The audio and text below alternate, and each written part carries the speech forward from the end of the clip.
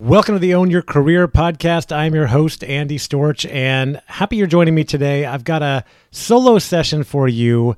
I recently gave a keynote. Well, it was really more of a podcast interview. It was like a live podcast interview that I did for one of my clients, a company that I work with.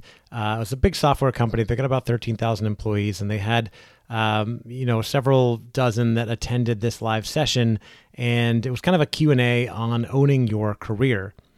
We went through several things on how to own your career, set your vision, decide where you want to go, and then we left a little time at the end for Q&A, and there were several questions that came in that we didn't get to just because we ran out of time.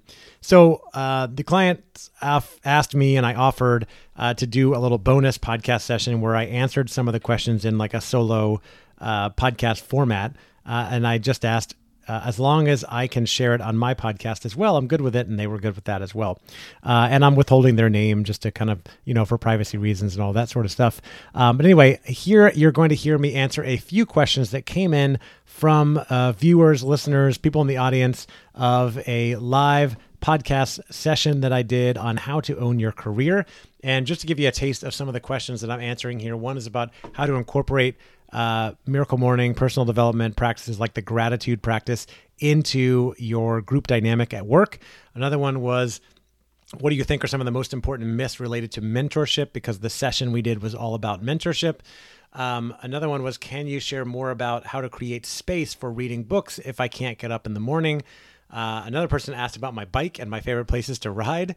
And then finally, I answer a pretty heavy question about how do we handle returning to the workplace and owning our career when there's so much ambiguity and anxiety out there in the world. So here are my answers to those questions. I hope you enjoy. As usual, if you haven't read my book, Own Your Career, Own Your Life, it's available on Amazon. We just passed 200 ratings and reviews on Amazon. I'm so excited about that, proud about that. If you haven't read it yet, go check it out. I'm hearing rave reviews from people. And there are also many bonus resources available on my website, ownyourcareerownyourlife.com. Just go there and click on bonus, and you can get my 5 steps to owning your career, the 3 questions to ask when you face a big challenge, and even my Miracle Morning routine as well. All right, thanks again for listening. Now here are the answers to the questions. Hey, this is Andy Storch, and I'm recording this bonus session from the conversation that we had on the podcast just a little bit ago. There were a lot of questions that came in from people in the audience during the live session, and we didn't get to all of them during the live session, so I wanted to take a few minutes to answer some of the additional questions that had come in during the session for all of you that have attended, and of course for people who are listening to this later. So of course, during the session, we talked all about how to own your career, how to take full responsibility, get clear on who you are and where you want to go in your career, set an intention, make a plan, set and achieve smart goals. We also talked about getting intentional with doing certain things in your life. We talked about how I used the Miracle Morning to really change my life and start dedicating time every morning to personal development and doing things like meditation and reading, writing, using my journal, etc. I also talked about the importance of gratitude and how that has factored into my life to help drive more happiness and fulfillment. So one of the questions that came in, and I actually answered this one during the live session, was about, are there ways to bring any of these practices of gratitude, for example, into team norms at a company or at an organization? And I talked about gratitude specifically, that I think gratitude is really powerful. A lot of people don't think about it, but no matter what we're going through in life, we have opportunities to be grateful. We have things we can be grateful for, whether it's our friends, our family, a roof over our head, food on the table, a job, a salary, being able to pay the bills, great weather, or just a nice cup of coffee or tea. We always have things that we can be grateful for. And I do think that we can bring these practices like gratitude, reading, using a journal, we can use them into group settings and do them together inside organizations, and it creates more collaboration and especially more connection across people and helps build stronger relationships. So the next time you have a meeting with 4, 6, 8, 10 people, can you start by going around and sharing your gratitude for the day? What are you grateful for? And it might, again, be a cup of coffee or tea. It might be a conversation you had with your spouse. It might be just having this job, or, a funny show that you watched. It doesn't have to be anything huge. It can be something simple going on in your life, or just that a project got done on time. You can be grateful for anything, and just to feel it and share it with each other. Some of the other practices, if you're trying to dedicate more time to reading books, could you start a book club inside your organization where there are 3, 4, or 10 people who all want to read a book together? Maybe a book like Own Your Career, Own Your Life by Andy Storch, but it could be any book, right? I have tons of recommendations of great books. Maybe it's The Miracle Morning by Hal Elrod, and you're all going to start practicing The Miracle Morning together. You could read that book together and have meetings where you check in with each other. You could even meditate together, and it doesn't have to be long. When I started meditating, I was awkward about it and felt I had to need to be by myself. But since then, I've done a lot of group meditations with other people, and I find it can be very powerful. It's great to feel the energy in the room. And maybe it's just 1 or 2 minutes where, we start a meeting and we close our eyes and we just take a couple breaths together and we think about what's going on in our life, and we just pause and reflect. And that can be really powerful. So I love the idea of bringing the practices from the Miracle Morning and the other things that I introduce in my book into your organization, your company, your group. The next question on here is, what do you think of some of the most important myths related to mentorship that need to be debunked? Also, how has mentorship changed from a decade ago to today? And how might you think mentorship looks like a decade from now? Well, this is a really interesting question because at the core of it, I think mentorship is something that hasn't changed much over time, right? It's something that is always the same, right? The core idea behind mentorship is that one person helps another person achieve their goals or improve their work or their life in some way, right? And traditionally, a mentor is someone who is ahead of you on your path. Typically, they're older than you, and they've accomplished some things that you would like to accomplish, and you want to be able to learn from their experience. So, if you're thinking about maybe hiring a coach, or you think about your manager as a coach, the difference between a mentor and a coach is typically that a mentor has been on that path and done the thing that you want to do, and they have that experience, versus anybody can coach you through something, even if they've never done it before, because they're giving an outside perspective and asking you questions and helping you learn from the process. So, an easy example is to think about a sports star, maybe the biggest star in the sport that you follow in your country. I think about American football and Tom Brady, who just won his, I think, 6th Super Bowl at a record age of 43 or something like that, with the Tampa Bay Buccaneers recently. And anyway, Tom Brady is, arguably the best quarterback in American football history, and he has multiple coaches who give him coaching and advice. And most of those coaches, his coaches, have not played football or quarterback at his level, right? So they're not better than him, but they can provide that outside perspective. Now, he may not look at them as a mentor, but someone with great football or life experience, like his longtime coach with the New England Patriots, Bill Belichick might be a mentor, or maybe some other successful, famous quarterbacks, he might look at them as a mentor. So I'm sorry to digress into American football. If you're in another country, you don't watch it. But I hope you get the drift. For any sport or any profession, you can find coaches anywhere. Mentors are typically someone who's ahead of you on your path or has done the thing that you want to do. Traditionally, they're older than you, but they don't have to be, right? As I said during the live session, you could be mentored by someone who's considerably younger than you, but they have great experience in a certain topic that you haven't been good at. So a classic example, I've been hearing a lot over the last couple of years about the idea of, quote, reverse mentoring, where executives from companies get mentored by 22, 23-year-olds on certain subjects that maybe they're not so good with, like social media. You're trying to figure out Instagram or Snapchat, and maybe someone a lot younger than you can give you some advice and show you how to use it, right? So that's kind of a classic example. During the live session, I mentioned that I have a friend named Rachel, who is considerably younger than me, but we're both entrepreneurs building similar businesses. And she's done some really cool things that I haven't been able to do yet. And so I look at her as a mentor, even though she's, I think, 13 years younger than me, something like that. right? But she can still be a mentor in some areas, and I can be a mentor to her in others. So you can also mentor each other. What I think has changed and what's cool is the realization, as I shared in the live session, that anyone can be a mentor to you. If you can learn from them, then they are a mentor. Your children can be a mentors to you, right? But if you can learn from them, they can be a mentor, and they don't have to know you. You don't have to know them, and they don't have to know you exist. So a podcast host, an author, a famous speaker, the CEO of your company, if you work for a large company, they may not know you exist, but if you really admire the work they do and you learn from them, or a CEO of another company like Jeff Bezos, the CEO, a retiring CEO of Amazon, or Elon Musk. Many people look up to and admire and follow Elon Musk, the CEO of Tesla and SpaceX. Chances are, if you're like me, a regular person, Elon Musk is probably never going to know who I am, but I can still look up to him and learn from him. Similarly, I've read books from many great authors. I mentioned earlier Hal Elrod in The Miracle Morning. Hal, I've gotten to know him a little bit, but not that well.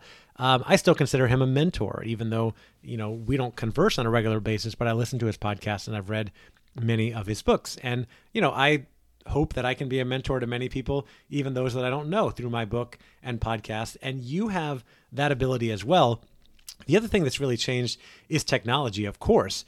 So mentorship used to be either the reading a book from someone that never met, or you're meeting with someone for a cup of coffee every week. But now with technology, we have, of course, meeting over Zoom.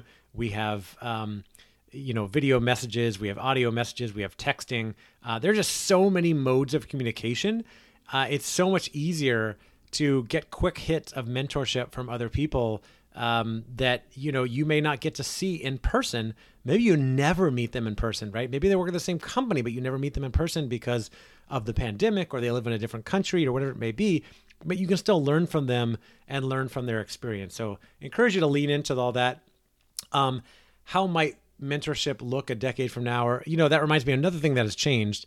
I don't want to delve too far into the topic of diversity, equity, inclusion, things like that. But there is definitely a big need out there for people from underrepresented groups to be mentored by those in, we'll say, traditional privileged groups like me, because of access and things like that. And I think we're seeing a lot more conversations where things like that are happening. There's a lot more employee resource groups, or ERGs, sprouting up in companies to provide more access and mentoring and just all kinds of resources for people from different affinity groups to underrepresented groups. And I think there's a lot more conversation where we can talk about our differences and really help and mentor each other. And so I hope that we're going to see a lot more of that going on. And as far as what mentorship is going to look like a decade from now, I have no idea, because I have no idea how technology is going to change. But I know that the pace of change is going to keep getting faster, and we may enter more of a, quote, gig economy. You might be doing a lot more project-based work, and therefore you might have several mentors in several different areas. And it's going to be important that you build real relationships with people doing all kinds of different things so that you can learn from them and find opportunities and benefit from those relationships. All right, the next question was, can you share more about how to create space for reading books specifically? I'm concerned the early morning option may not be available for me, given that I start meetings early. So during the live session, I talked about how when I read The Miracle Morning by Hal Elrod, it changed my life. And it was really about getting up an hour earlier than you need to and dedicating time to get certain things done, like meditation, affirmations, visualization, reading, using a journal, and exercise. And, one of the big takeaways I wanted people to have was that when you dedicate time to do something that you need or want to do, then you're more likely to get it done. And that before The Miracle Morning, I would read books only at night when I went to bed. I would read 2 pages and fall asleep. And then I would average reading 2 books a year. And then since The Miracle Morning, I started reading 20 minutes every morning. Started reading 20 minutes every morning. And as a result, I started reading a lot more books. And I typically average about 30 books a year that I read because I dedicate time in the morning. Now, the question was, what if I don't feel like I can dedicate time in the morning, or specifically, I'm concerned the early morning option may not be available for me given I start meetings so early. So first of all, I want to change the language on that, because the person asking the question said, I'm concerned that the early morning may not be available to me. The early morning is always available to you. And if you start work at 9 and you need to get up at 8 to get ready and feed your kids all that stuff, you can get up at 7. And if you start work at 7, you can get up at 5. And if you start work at 5, you can get up at 3. I typically, when I was in the prime of using the Miracle Morning, would get up at 5 a.m., sometimes 4:30 a.m. I know people that get up at 3 a.m. And I'm not saying that you have to do that, but it is an option. It is available for you. Now, if you don't want to, that's another thing. And I think you need to be honest with yourself and say, well, I'm choosing not to get up. But if you are thinking about getting up earlier, here are some tips. Number one, the most important thing is you've got to get to bed earlier at night. So I started going to bed much earlier. When I was getting up at 4:30 in the morning, I was going to bed at 8:30 at night so that I can still get at least 7 hours of sleep. Now, if you're someone that normally stays up till midnight or 1 a.m., that might sound crazy to you, but it can be done. And really, if you look at human evolution and what's natural, we naturally would be going to bed around the time it gets dark, which is 8, 9 p.m., and then getting up when it gets light in the morning around 5, 6, 7 a.m. So it's not unnatural for us. It's just that we have evolved and changed with modern society. So going to bed earlier, setting an alarm in another room, and also setting your intention the night before. So I'm going to get up early tomorrow morning. I can't wait because I'm going to do X, Y, Z. I'm going to start my day with intention. That can be really helpful as well. Now, if you feel like you can't get up an hour early or you don't want to, you could try getting up a half an hour early and dedicating time. And don't get on email, don't get on your text, but open a book and read it.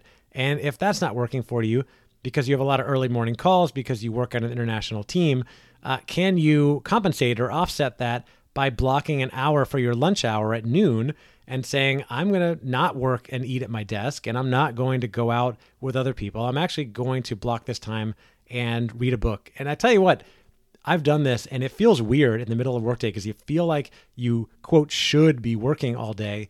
But to block an hour, sit down in the middle of the day and read a business book, something that is actually helping you learn and grow, it feels amazing. But I will warn you, there is some guilt that comes with that when it's in the middle of the day because you feel like, oh, I should be working, when it's totally okay to take a break, and especially if it's something you're dedicating that time to learning. All right. The next question was, tell us more about your bicycle, favorite place to ride. So someone on the live session saw that I had my road bike behind me. People ask me about that all the time. I'm not a big cyclist. I am big into health and fitness. I lift weights every week. I practice yoga every week. I'm really big into yoga. And I do love my bike. I also have a stand-up paddleboard, and I live in Orlando, Florida. So most of the rides I take are on the bike paths around Central Florida. There's one called the Orlando Urban Trail near me. There's one called the Katy Way Trail that's near me. And there's a Cross Seminole Trail not too far from me that goes for, 40 miles or something like that. Of course, it's very flat and also very hot. I used to live in San Francisco, and I lived in the city in Nob Hill. And my favorite ride was, of course, to ride down through the marina, across the Golden Gate Bridge, and up into the Marin Headlands, which is a really tough ride, but so beautiful. And I miss doing that ride. It really was a lot of fun. And, I guess if I'm going to pull a lesson out of this is to make sure that you are making time for health, for your health and for your fitness. No matter what's going on in your career, your health needs to be paramount. Same with relationships with your family. Make sure that you're taking care of those things. And find some fun and some joy in your life. What gives you joy? What do you have fun doing? If it's a bike ride, I mentioned I have a stand-up paddleboard. I like going out paddleboarding on the rivers and lakes here in Florida as well. So do some of those things. Get outside. You don't need to be working all the time just to get ahead. And the last question, and this is a deep one. So much of what we are talking about these days is returning to the workplace in a post-pandemic period. Do you have any tips on how to, quote, own your career with so much ambiguity and anxiety experienced for so many? So at first blush, I thought this was a really tough question, but then I thought about it a little bit more. And here's what I think.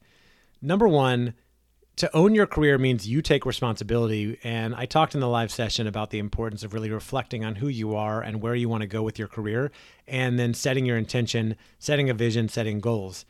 But no matter what intention you set, there are always going to be a lot of things that happen in the world, in your career, in your life that are outside of your control. You can't control the economy. You can't control politics. You can't control what the leadership of your company decides to do. You can't control your boss. You can't even control your spouse. And you definitely can't control a global pandemic from shutting the world down, right? So anything can happen. But when you focus most of your energy on what's in your control and try not to worry too much about the others, then it gives you a lot more happiness and fulfillment. And when I say focus on what's in your control, it's not just about how you show up for work every day.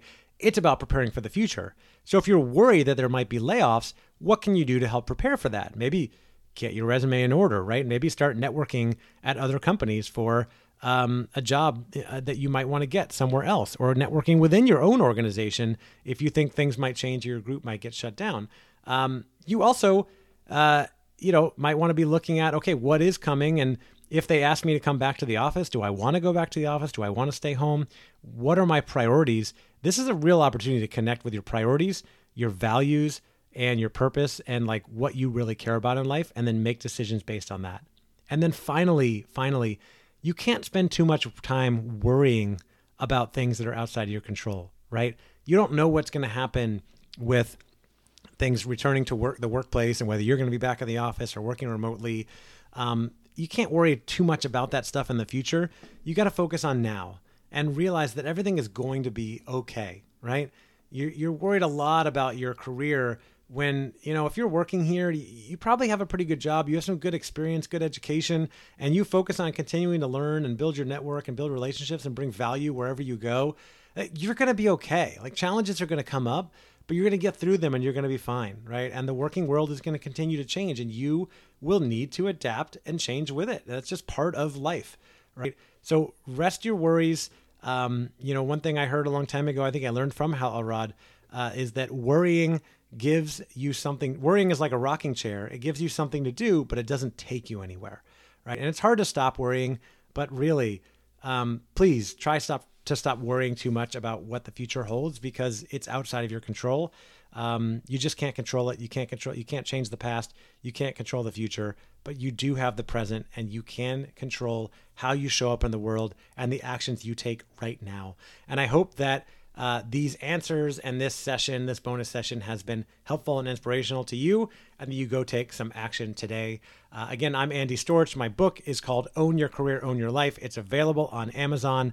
I also have several bonus resources on my website, including the 5 steps to owning your career, the top 5 most common career mistakes that people make, and the 3 questions to ask anytime you face a big challenge. And you can get all of those by going to ownyourcareerownyourlife.com/bonus. That's ownyourcareerownyourlife.com/bonus. Thanks again for listening.